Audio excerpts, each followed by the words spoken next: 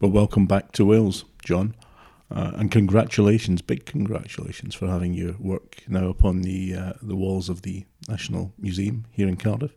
It must have been great for you to come along that evening for the opening, meet David, and bump into Sir Don McCullum again, another good friend of yours. Do you keep in touch? Yes, I do keep in touch. I sort of tend to bump into him about once a year or so, but he's rather grand now, being a sir and all that, yeah. But he's an old friend. And going back to the image that you swapped with David Hearn, which is that, I guess, one of the iconic images of yours from the north, with the young kids and the mother in the washing line. Do you recall the images that David swapped with you? Ah, yes. I chose two images of his. Oh. One was both of them from his Wales series, and right. One was a couple of sheep sheltering in a bus shelter. You probably know the picture, yeah. Which has always been one of my favourites. And the other was of a pony on the Welsh hills, which it's near where I live, up in the Black Mountains and things. It's always something I'm nostalgic about. But I've always felt that those were David's best pictures anyway. I think he really found himself as a photographer in the early 70s when he went to live in Wales. I think he went to teach people to take photographs at Newport, and he taught himself a lot more. Now, I mean, he's always been someone who I've regarded as a good friend and a very nice person, but I think his photography really took off when he did that series on Wales, because it's so sensitive and beautiful, and he spent a lot of time about it. And I've never been keen on what I call swinging 60s pictures and all that Beatles stuff. I had to do my bit of it, but it wasn't really what I found interesting. Mm. And do you remember the first time you met David, where you met? I met him, I think it was about 1960. I was working for the Daily Express as a news photographer, and I remember I met Philip Jones Griffiths by chance when I was photographing the Christmas lights in Oxford Street, and he had a bunch of Leicas around his neck, and he wasn't like a press photographer, and I started chatting. And then he at that time, I think, was sharing a flat with David Hearn, and so I went round to see him, and we met there. And as I say, we've been friends ever since. I believe you and Philip crossed paths again in Ethiopia, was it? Sometime in the 1960s. Tell me that story. Well, I arrived in Ethiopia to do a story for the Sunday Times magazine on the ahead of the Queen's visit, because the Queen was going on a state visit there. And although she'd done a lot in Africa, all her trips had been to former British colonies and places like that. And Ethiopia was the exception, because we'd never colonized it, and it was a big story. And so all three of the colour magazines did stories on Ethiopia.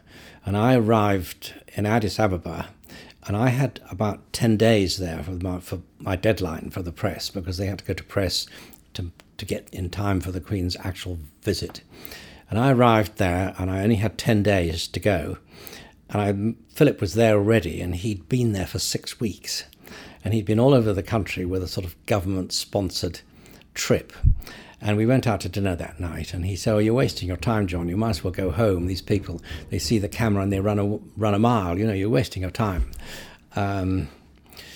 So I had a sleepless night. I thought, what the hell am I going to do? So I came to the conclusion that if he'd been to the tourist spots with a package tour, the only way I was going to get good pictures was to go somewhere where people didn't even know what a camera was. So I made my plans and got a car and went to the middle of nowhere and hired a mule and went off on the back of this mule for a few days up into the hills. Entirely on your own? Entirely on my own, yes. Wow. And I think I got more good pictures in those 3 days than he got in 6 weeks. But that's not putting Philip down, because he was a great photographer, but he was really best on his own projects rather than assignments with a sort of deadline and a story to follow. I've always really liked being a free agent and driving my own self-drive car and wandering around where I've wanted to. And, I'm sure I've missed things that I should have got by not, doing it the official way, but I've always been happier just following my nose. And that it takes one into a whole lot of things, because I was brought up, as you know, in an era when there weren't picture magazines in England. I started work in 1960. The last picture magazine had closed, Picture Post had closed in 1957, I think. So in the early 60s, there were only really newspapers, and a couple of other things were just beginning. Town magazine was just beginning to do really exciting stories, and Queen magazine did a few. But it was a very different world. The only really good magazine in the world that did photojournalism was probably Life magazine. And I was very impressed by a lot of Life magazine, but even that had an element of tending to get a bit corporate. They had their great stars like Eugene Smith, who did a story on Pittsburgh, but it got him fired from Life magazine. So what was always interesting was to do things that were a little bit offbeat and not just tick off the boxes of this and that and everything else, but to find something that actually kicked you in the gut. And my contemporaries, Philip and Don McCullin, they both had an extraordinary ability in their own context to get pictures that kicked you in the gut. And I think none of us wanted to come back with the rule book photographs. We wanted to come back with something a little bit different. Normally, I never worked with a minder unless I had to. There were a few exceptions, like where a place you really couldn't speak the language or get around, but I would do as much as I could on my own usually. Just describe that whole process and the challenges of submitting work then to the magazines and the newspapers, whether it was negatives or the other challenges with transparencies. Well, in the days of black and white, I would shoot the material, either develop it myself or get it processed, and usually make a selection of prints and go to the magazine with some prints and the contact sheets. And then they would make a selection and we get them printed up. And therefore there wasn't a problem in a security point of view, because you'd keep the negatives.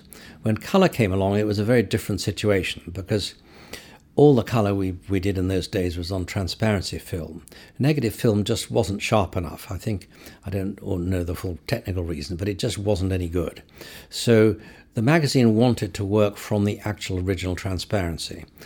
And that presented quite a problem when you were selling stories in all over the world, because a lot of photographers did a first set for their commissioning magazine. They did a second set and a third set, and they give them to an agency, and you'd end up losing a lot of those other ones. And by the sort of late 60s, Philip and I decided we really wanted to try and do something about that. So we invented a process of making duplicate transparencies. But the only way we could get the quality we wanted was by enlarging them to 5 by 4 inches. Because if you duplicate a 35mm transparency onto the same size, you tend to get a grain structure imposed on a grain structure, and you'd get a sort of interference pattern, and that would reduce the sharpness a great deal. So there were a lot of problems in making this process, and I remember I found an aircraft landing lamp out of a glider from World War II and put a big halogen bulb in it, and then we had to go through several layers of heat-absorbent glass with a cooling fan, and we did build an enlarger that was capable of actually producing good duplicates. But it wasn't that cheap, and it didn't really ever catch on in a big way, because I think the magazines liked the cheap and simple way. But in theory, it meant that you could keep your originals at home and send out 5 by 4 duplicates. Did that get interest from photographers at the Well, it did time? to a certain amount, but I think the cost of it and the fact that magazines really felt they wanted to work from the originals, and they didn't like the idea of working from a dupe. So it didn't catch on as much as we would have liked it to have done. What I find fascinating about that story, though, is it was both of you harking back to your past, you with engineering and him in chemistry. That's right. I was more responsible for the mechanical aspects of the enlarger, and Philip worked on the chemistry of the processing. And one of the other things is that it's very hard to make a duplicate that's good enough, because the processing in a colour lab it was a dynamic process, and what they did was they would plot the results and adjust the chemicals according to what they were getting. So if the process went a little bit out of kilter, if you did a test strip for making a dupe, by the time you came to do the real one and process it, the process might have changed, and it therefore wasn't quite spot on. And the other thing is that when you shoot a picture, you don't go back to the original location with the same lighting and compare it with the original. But when you make a dupe, you actually compare the dupe and the original side by side, and that makes it much tougher. And was Philip practicing what he preached? Was he using this before he put a set into Magnum? Was he keeping some of his own images? He was doing it where he could, yes. Right. But we didn't do that for very long, and I think Magnum always wanted to have the originals too. So. But it was interesting. Philip Jones Griffiths regarded as one of the great war photographers, particularly with the Vietnam work. But your career saw you in the thick of some of these war zones as well, pretty early on, in Bolivia, Beirut. I did end up in a number of wars, in the Congo, in Beirut, in Cyprus, in Brunei. I actually took Don McCullin to his very first war in Cyprus. I think it was 1964. I was there for the Sunday Times and he was there for the Observer. And he arrived in the Ledra Palace Hotel in Nicosia, and he didn't have a room to stay in. So I gave him the spare bed in my room, and the next day we heard there was a battle going on, and I gave him a lift in my hire car.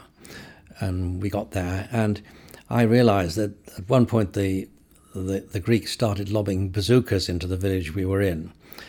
And Don loved it. He was running around in paradise. And I realized then that I really didn't want to spend my life being a war photographer, but he clearly loved it. And he was very good at it. Because there's an image of his, which is quite harrowing. I think it was one of the wives whose husband, I think, had just been killed. But there is another image.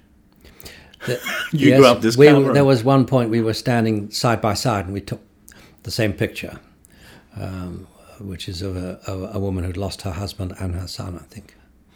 I'm actually referring to the one of him. Oh, yes. Well, actually, doing a runner. There was a point where we were more or less together, and there's an old lady who was struggling, and Don handed me his cameras and picked the lady up and carried her to safety. And because you do these things in a split second, because I had his cameras in my hand, I knew this needed a picture, so I took a picture of it on his camera, because that was the one that happened to be in my hands. And I've used that in my book. Because Don is often regarded as being quite hardened and,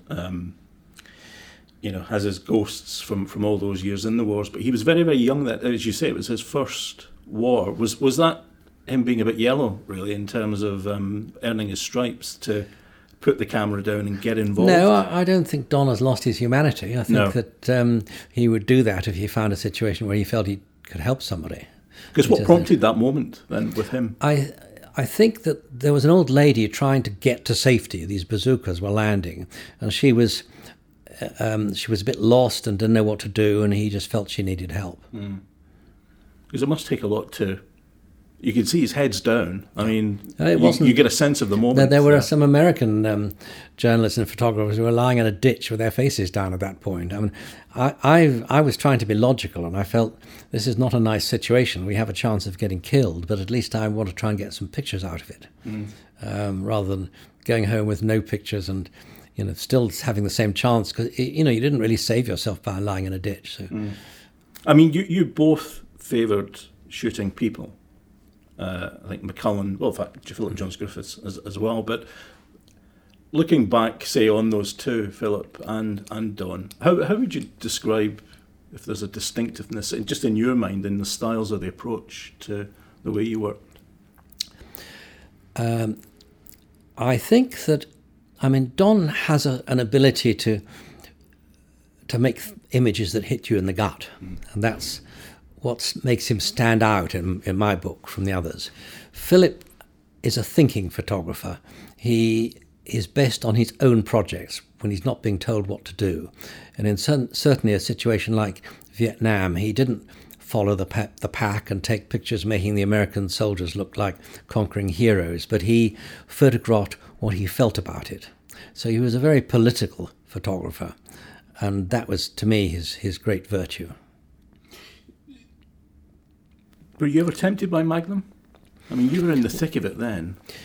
I was tempted by Magnum, but the situation was that when that arose, which was in the sort of mid-60s, and I did talk it through with Philip because he was just going into it. Mm. But the problem with for myself was that I was working almost full-time at that point for the Sunday Times magazine, and I would have had to give half of my income to Magnum, which didn't seem like a very attractive proposition at the time. Were you tempted by the camaraderie side of it, in terms of the photography group? Yes, but having said that, most of Magnum was outside Britain, and there weren't that many people in England in Magnum at that point at all. I think there was George Roger, who was really more or less retired, but Magnum was really in Paris and New York. And so although I did sometimes meet Magnum people, I mean, for example, one of my early influences in photography was when Bert Glynn, who became president of the Magnum, came to Cambridge to do a story on Cambridge. And I spent quite a lot of time with him, wandering around looking for subjects. And that really gave me, for the first time, an understanding that it was possible to travel the world and have the kind of life I wanted to do by being a photographer. So he opened all kinds of ideas in my mind about what was possible to be done. Mm. And early on, who were the photographers that were influencing you? I mean, who... Because you started quite young, didn't you, before you went to Cambridge and tried the engineering side? But what were you looking up to? When I was a sort of schoolboy, I went through various crazes, like, Meccano and toy trains, and then someone gave me a box brownie. And to start with, I was fascinated by the mechanical aspects of it, developing and printing and building my own enlarger, which I made out of tin cans and Meccano and things. And then suddenly I sort of discovered the image. And at that time, Britain was fairly dead from the point of view of photography. If you wanted to show your pictures, you went to the Royal Photographic Society or the London Salon, and they had pretty awful old things with men with beards lit with spotlights, and it was pretty corny stuff. And then I saw there were two things I remember particularly hit me hard. The first one was one of Cartier-Bresson's books. I think he was on China or something like that. And the other was the Family of Man exhibition, which really opened my eyes to what photography could do and how it could be informal. And I really loved Cartier-Bresson's idea of a decisive moment, photographs being not set up and posed, but actually being a slice of life, because that was what the camera could do that a painter couldn't do. Mm. In amongst those photographers who were practicing that, I mean, who were the big inspirations in terms of, as you started to take more of an interest in photography or photojournalism, who were the practitioners then that you saw producing great work? Yes, there were lots of people in the Family of Man exhibition whose pictures had a magic quality. I particularly remember one of Elliot Erwitt's there that I loved, and Eugene Smith, and then he did his book on Pittsburgh, which I found very inspiring. And then obviously Cartier-Bresson, who did a lot of great work. So those were the people who I was fascinated by. And there was a period when I used to try and get Life magazine whenever I could and look at the stories. And although there were a lot of very good stories in that, very well shot. It's interesting, just on some of those bigger names, that they did in fact make trips and shoot in the UK around early on, I think. But you would have been around then, you would have been shooting. But we had Bruce Davidson over in the UK, Eugene Smith. I didn't meet Gene Smith then. I met him in the mid-'60s in New York, and he was pretty old and retired by then. Because I think it was the 50s he came over, wasn't it? That's right. I was still in school in the 50s. I wasn't photographing professionally really till the 60s. No. But you had an appreciation of who was doing what. Yeah, well, a little bit. It didn't really catch me till pretty close to the 1960s, 59, 60. Right. I did spend some time with Bruce Davidson when he was in London in the early 60s. Eugene Smith wasn't coming over in those days. Bill Brandt still was an influence, but as time went on, I found he wasn't really a street photographer. He wasn't a decisive moment photographer, and my work and my passion kind of took me. Although he is a great photographer, I wanted to do things a little bit differently. It was interesting. Bill Brandt straddles, his stuff is fantastic, but he straddles that art side as well, doesn't he? Close-ups, figures, a lot of feet, bodies, figures, yes. But takes it to the abstract in some ways as well, which I think is fascinating. But in that style of black and white, yes, Eugene Smith, absolutely. And there's a couple of your images that just, they've been my favourites. I mean, although I love the North work. The early morning misty scene of going over the bridge up in the north. And funnily enough, the other black and white one is the sea coal, the big diagonal white shot going down to the sea. Well, I think when I first went to the north, the first time was for Town magazine to Nelson. I'd done enough of my apprenticeship, as you might say, on the Daily Express, and I'd done some stories while I was at Cambridge, and I'd got to that point where I knew that I was trying to do more than just tick the boxes, but I had to get some pictures that kind of hit you in the gut.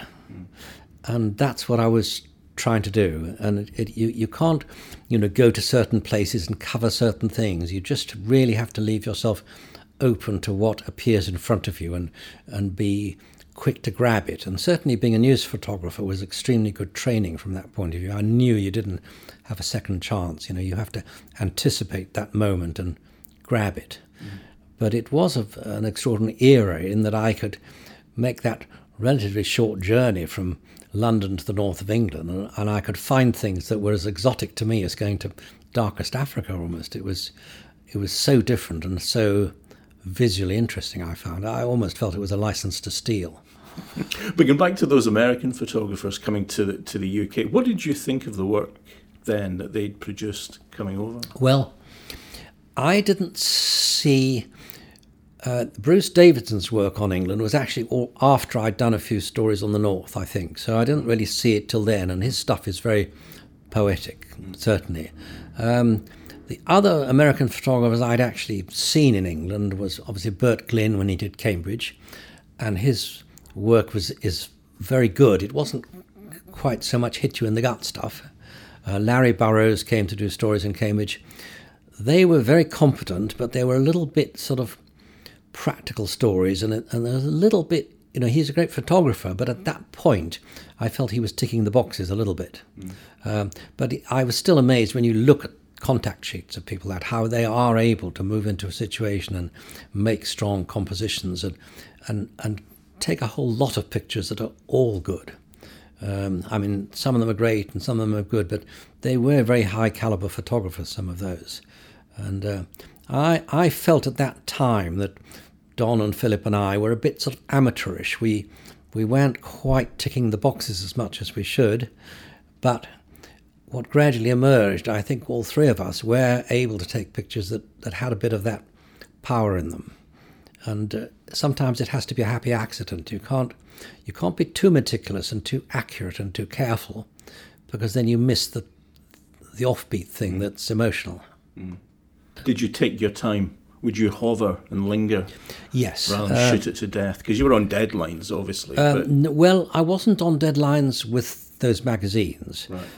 It did vary a lot how long I would spend. I mean, the first one I did for Town was Nelson, and I was only there for a few days because I was with a writer and he only had a few days. But it was an extraordinary place, and I think, within 3 or 4 days I got enough pictures to make a really nice story.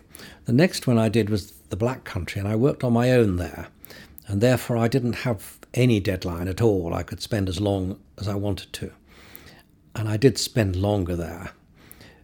And in a way, people now always complain it must have been really hard not knowing what you'd got because you couldn't just see it on your screen. But in a way, I think it was a good thing because it kept me working for much longer. That if at the end of the third day I knew I had a dozen good pictures, I would have said that's enough to fill 10 pages or 8 pages of the magazine. I'll go home now. Whereas I didn't know what I'd got, and therefore I kept working. There are some advantages in that too. Because the other thing was, I believe you were on not a retainer, but you had a contract then, but with the Sunday Times magazine. That was a bit later, but I did it. Pages per year. I had a contract by the sort of later part of the 60s to do 60 pages a year. Yes. Okay. So that would take some of the pressure off as well, I guess. Well, it didn't take the pressure off to come up with a good story. Mm. You know, if you went somewhere, you didn't want to come home until you were sure you had a good story. So on stories, on exactly that point, it's interesting. As another part of your career, John, was talking about the Yanks coming to the UK. Your trip to Appalachia, was that instigated by you, or was that a brief that came from the magazine? Because that suddenly was a UK photographer, and the work is beautiful. I mean, you working in colour in America on a subject which was very much about that family of man topic, wasn't it? Well, I think that did come from the Sunday Times, that idea of an American issue, and it ended up with several issues on America. I think there are about 3 of them, because I did quite a lot for 2 issues, and there was another one on American football, which I didn't do. So they did quite a lot on America. This is 67, 68, over a while. And I think the Americans really weren't photographing themselves in that era. But also, see, they'd never done it in colour anyway. And the interesting thing is that Life magazine in that period of the 60s did not do any photojournalism in colour. I think we spoke about that before, but their serious photojournalism was all in black and white, and colour was used for sort of pretty essays. So when the Sunday Times came along, they were doing something quite different. And they did find it quite hard to start with, and I understand why, because they were looking around in England for photographers who could work in colour. And there really weren't any. Nobody had used colour for that sort of thing before. And I felt even that some photographers were going out and shooting black and white pictures with colour film in their camera, and that you really do have to think differently. And the reason for this is the world is a very complex place full of extraneous detail. And what you're doing when you're making a photograph of any kind is to try and, in a way, and compress all this fussiness and busyness into something that's simple enough that your eye knows where to go, and you end up with something that's simple and strong. And if you add colour to it, you have more distraction. And therefore, I think you have to simplify the image when you do colour. And I think one of the things that did happen is that fewer of the colour pictures had a real decisive moment element about them. I think more of them looked staged and set up. And what I was trying to do was to take colour pictures that had the freshness of the decisive moment photographs. And I was aware of that, and it wasn't an easy thing to do. But weather plays a big part in, I think, a lot of your images, and obviously light. But going back to that, the Appalachian sort of region in the US, there were similarities there with the coal deprivation. I think just the hard nature of life in terms of people working there. There's a diffused light in some of those images, I think, from America. The indoor shot of the old couple, him lying on the bed, and there's one more shot for me, which I think was just a lone figure crossing a wooden bridge across a river. I mean, they're very painterly, but your colour, people hear colour photography, transparencies, and you expect vibrancy, but yours, I think, there is a muted tone there, which I think is the smoke, perhaps in the north, is about the fog. In America, maybe more about the light. Were you very conscious of keeping those colours not in your face? When I first got the job of photographing the north of England colour for the Sunday Times magazine, I did scratch my head a lot, because nobody had ever photographed the industrial north in colour on a professional basis. A few amateurs had taken pictures. And it had been well photographed in black and white by a lot of people, but colour was different. And I felt that if I went out and did it on a sunny day, there's cobbled streets and terraced houses, it wouldn't quite work. Were you making them sort of pretty holiday destinations, or what were you doing? And I felt that to get the atmosphere that I felt about the north, that I really needed to do it in winter, in soft light and in rain and fog. And that presented quite a technical difficulty because the colour film in those days was very slow. And yet I didn't want to have everybody stationary and posing and things like that. I wanted to try and grab pictures. So it was quite a tough assignment.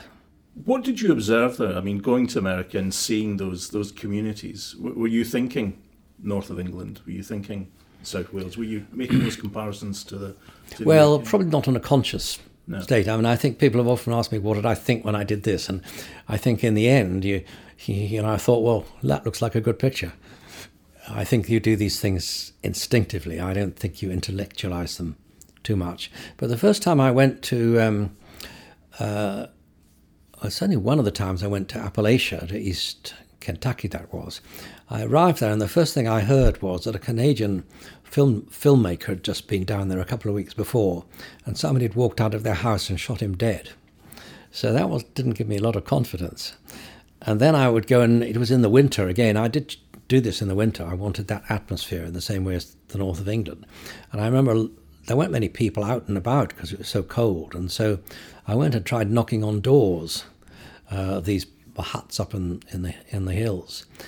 And very often the door would open a couple of inches and you see the barrel of the shotgun pointing in your belly.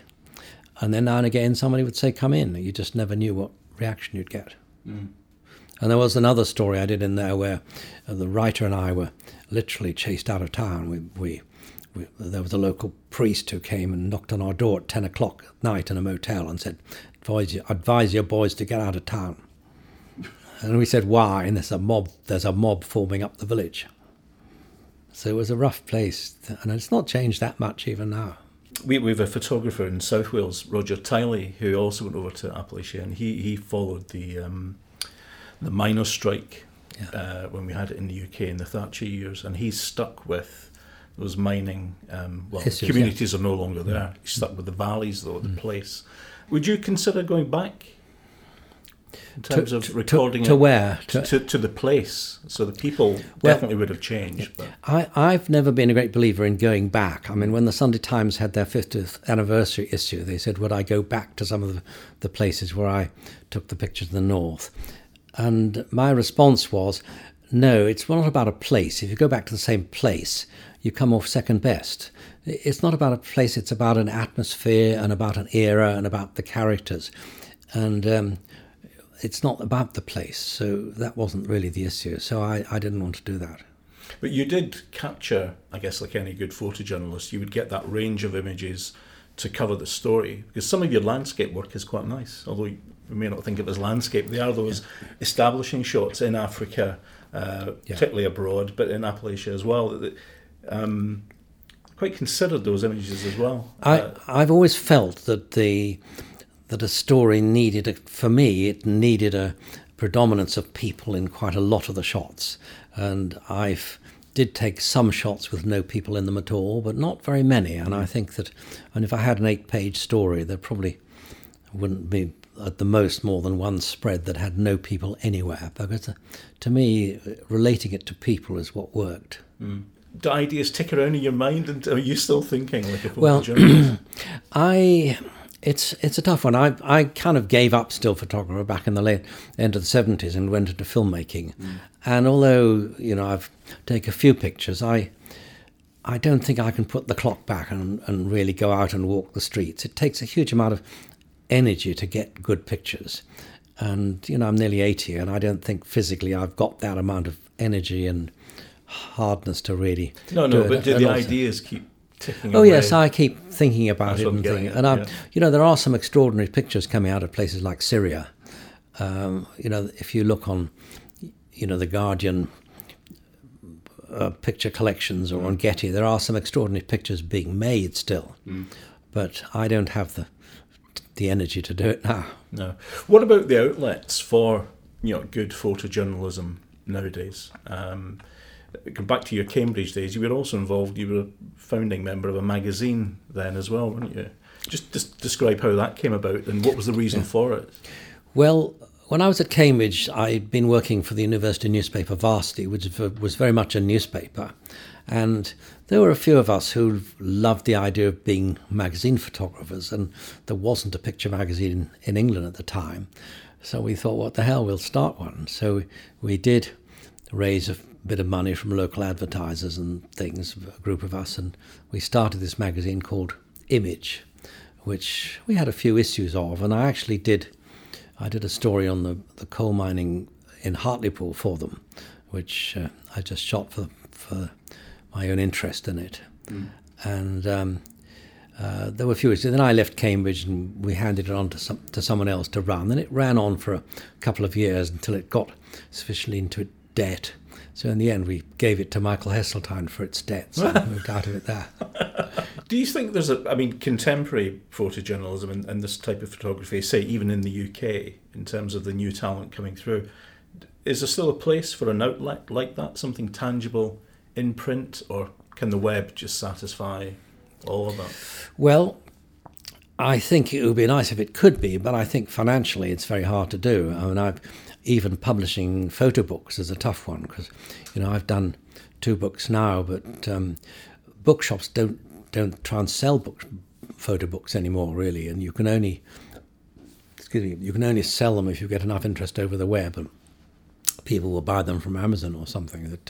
It has to have a very special link, because of the 2 books I've done, the first book I did, when I came to retire from filmmaking, I was trying to archive all my pictures and get them in order to leave them for the world, and I knew that the north of England was something that I really wanted to try and do a book on. And I was lucky because I had actually got 8 assignments that I'd added together, as you might say, and that was just enough to make a book. So I put the selection of pictures from those 8 assignments together in a book and thought, here I go. Then, much to my surprise, I couldn't find a publisher, and I felt that it was a very saleable theme because there are a lot of people who are nostalgic about the North and love it, and I felt there were lots of people who'd want to buy a book on the North to give their grandma for Christmas or something, but no publisher was interested. And I'd been struggling for nearly a year until a guy from Liverpool, Colin Wilkinson, emailed me out of the blue and said, "I always loved your work, can we do something?" And he's been absolutely wonderful. He let me do exactly what I wanted, which was to make a simple book without fancy layouts, just put the pictures together. Well, you've seen the book, obviously. Yeah. And the amazing thing is that book has done very well. We've sold out 3 editions and we're reprinting the 4th time. So that's done really well. And then we went on to do another book on the world called The Wind of Change, which is about that whole change in the world at the end of the colonial era. And I'm happy with the book. It's done what I wanted to do, but not that many of them have sold. That seems to be a common theme amongst photographers. Yeah, you need a very specialised thing like the North, and that I'm sure will go on selling now. But you need that body of work, John. Yes. I mean, you need to put in the graft. I was incredibly lucky that I had enough stuff on one subject like that, and particularly the last chapter, which was Manchester, which was like an afterthought. I went back there 10 years after I thought I'd finished working in the Industrial North. I thought the Industrial North was finished, and I found in Manchester that there were still extraordinary remnants of it. And that, to me, was really lucky because it's given me enough colour to make the book much more balanced than it otherwise would have been. In terms of today, you're going through your collection now, you're cataloguing and archiving, and where do you see that going? I mean, what puts a line under it for you in terms of yes, it's a good question. I mean, I've seen situations where people wanted to use pictures in exhibitions and things. I've been part of a couple of mixed exhibitions where people wanted to use well-known pictures. They couldn't because the people who had the originals or who owned the archive wanted too much money. So I think the key is to leave a digital copy of one's archive in several different places so that in 50 or 100 years' time, if someone wants to do an exhibition and they want a picture of Timbuktu or Manchester or whatever, they won't have to pay so much money that they can't do it. And that, I think, is important. But I think that the galleries and people are very slow to catch on. I mean, for example, I spoke to the V&A recently about my archive, And I was surprised to hear them say, we don't collect digital images. And what else is there now? With the new stuff, there isn't a negative. There probably isn't a print because it's been used on Instagram. So if you don't collect a digital image, what is there to collect? I've always believed in using the latest technology. I never understand it when I've been to camera clubs and art colleges where they've said, oh, well, I would like to develop my pictures the old-fashioned way. To me, if there's a new tool, you use it, because what photography is about is using your eye and using your brain and trying to capture an image. And to me, it's not about a piece of negative. It's about an image. I had this recently when the photographer I worked for in my school holidays in Hereford, Derek Evans, his work all went to the local county records office. And I got them feeling that they were trying to preserve every print and every negative. And my view is you need to make some judgment about what images are worth saving. And, he wasn't Fox Talbot. Who cares about his negative? To me, it's only the image that matters. Mm. But they think I'm mad if I talk like that to them. What's your feeling on the uptake of photojournalism here currently in the UK, the way it's been taught, and the career opportunities? I think it's very hard to make a living as a photojournalist because the number of outlets that are actually paying for it is going down all the time. And certainly if you look at the photographs that you see, certainly on gallery walls and things, more and more of them are what I call art photography.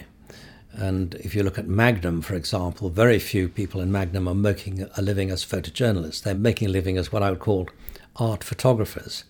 And they both have qualities, and I never want to limit photography to one thing or the other, but I think it's a pity that photojournalism isn't what it was, because there aren't the people paying the money for people to be doing it. I was incredibly lucky. I was sent to probably 100 countries by the Sunday Times, and I was paid to be there and go and photograph things. It isn't like that now, seriously. But I've heard people say before, and again I wonder whether these ideas pop through your head looking at news and current affairs, that there are stories on your doorstep. There are stories on one's doorstep, I'm sure. I think one of the things too is in addition to the fact of where are the stories, I work better with a deadline and an assignment. That pressure gets me out of bed in the morning. It keeps me walking the streets. And if I just have to do things for myself that I might later show to somebody, I find that much harder. I'm not the kind of artist who has that drive to keep at it just for myself. I had huge respect, for example, for Philip Jones Griffiths' self-discipline to stay in Vietnam and keep on working at it. I used to usually get an assignment that would take me, a couple of weeks or a month or something like that, and I was paid for it. I had to come back with pictures, and that gave me the courage to point my camera in people's faces and gave me the drive to get out of bed in the morning, and I would find it harder to do it just for myself. In terms of sticking with new photographers and say getting the inspiration that you had when you started, if we go back to where we started, what do you think it means for, say, a country like Wales or the Southwest, in fact, more broadly, to have a gallery such as the one we have now in the National Museum and that range of work that David Hearn has started? I think that the gallery in Wales is absolutely fantastic, and David Hearn has done a great job in starting them off with a good collection. So, and what's nice is that they're not trying to be parochial and have it just about Wales. They're what they have there is an international collection of a very high level, and I hope they can keep it that way. I'd love to give them some more of my photographs so they've got something long term. But to me, the important thing is to keep their visions and keep it international and not just be tempted to be parochial because it's Wales. I don't see any sign they're doing that, which is great. No. Well, it's great to see one image up there, John, of yours so far, and I hope to see many more. Well, David's got two, there are two in their possession, but they've only showed one of that. So far? So far, yeah. Right. The other one is the picture you mentioned of the Misty Bridge in the Black Country, which is one of my favourites. Wonderful. Mine too. Anyway, thank you very much. That's been fantastic.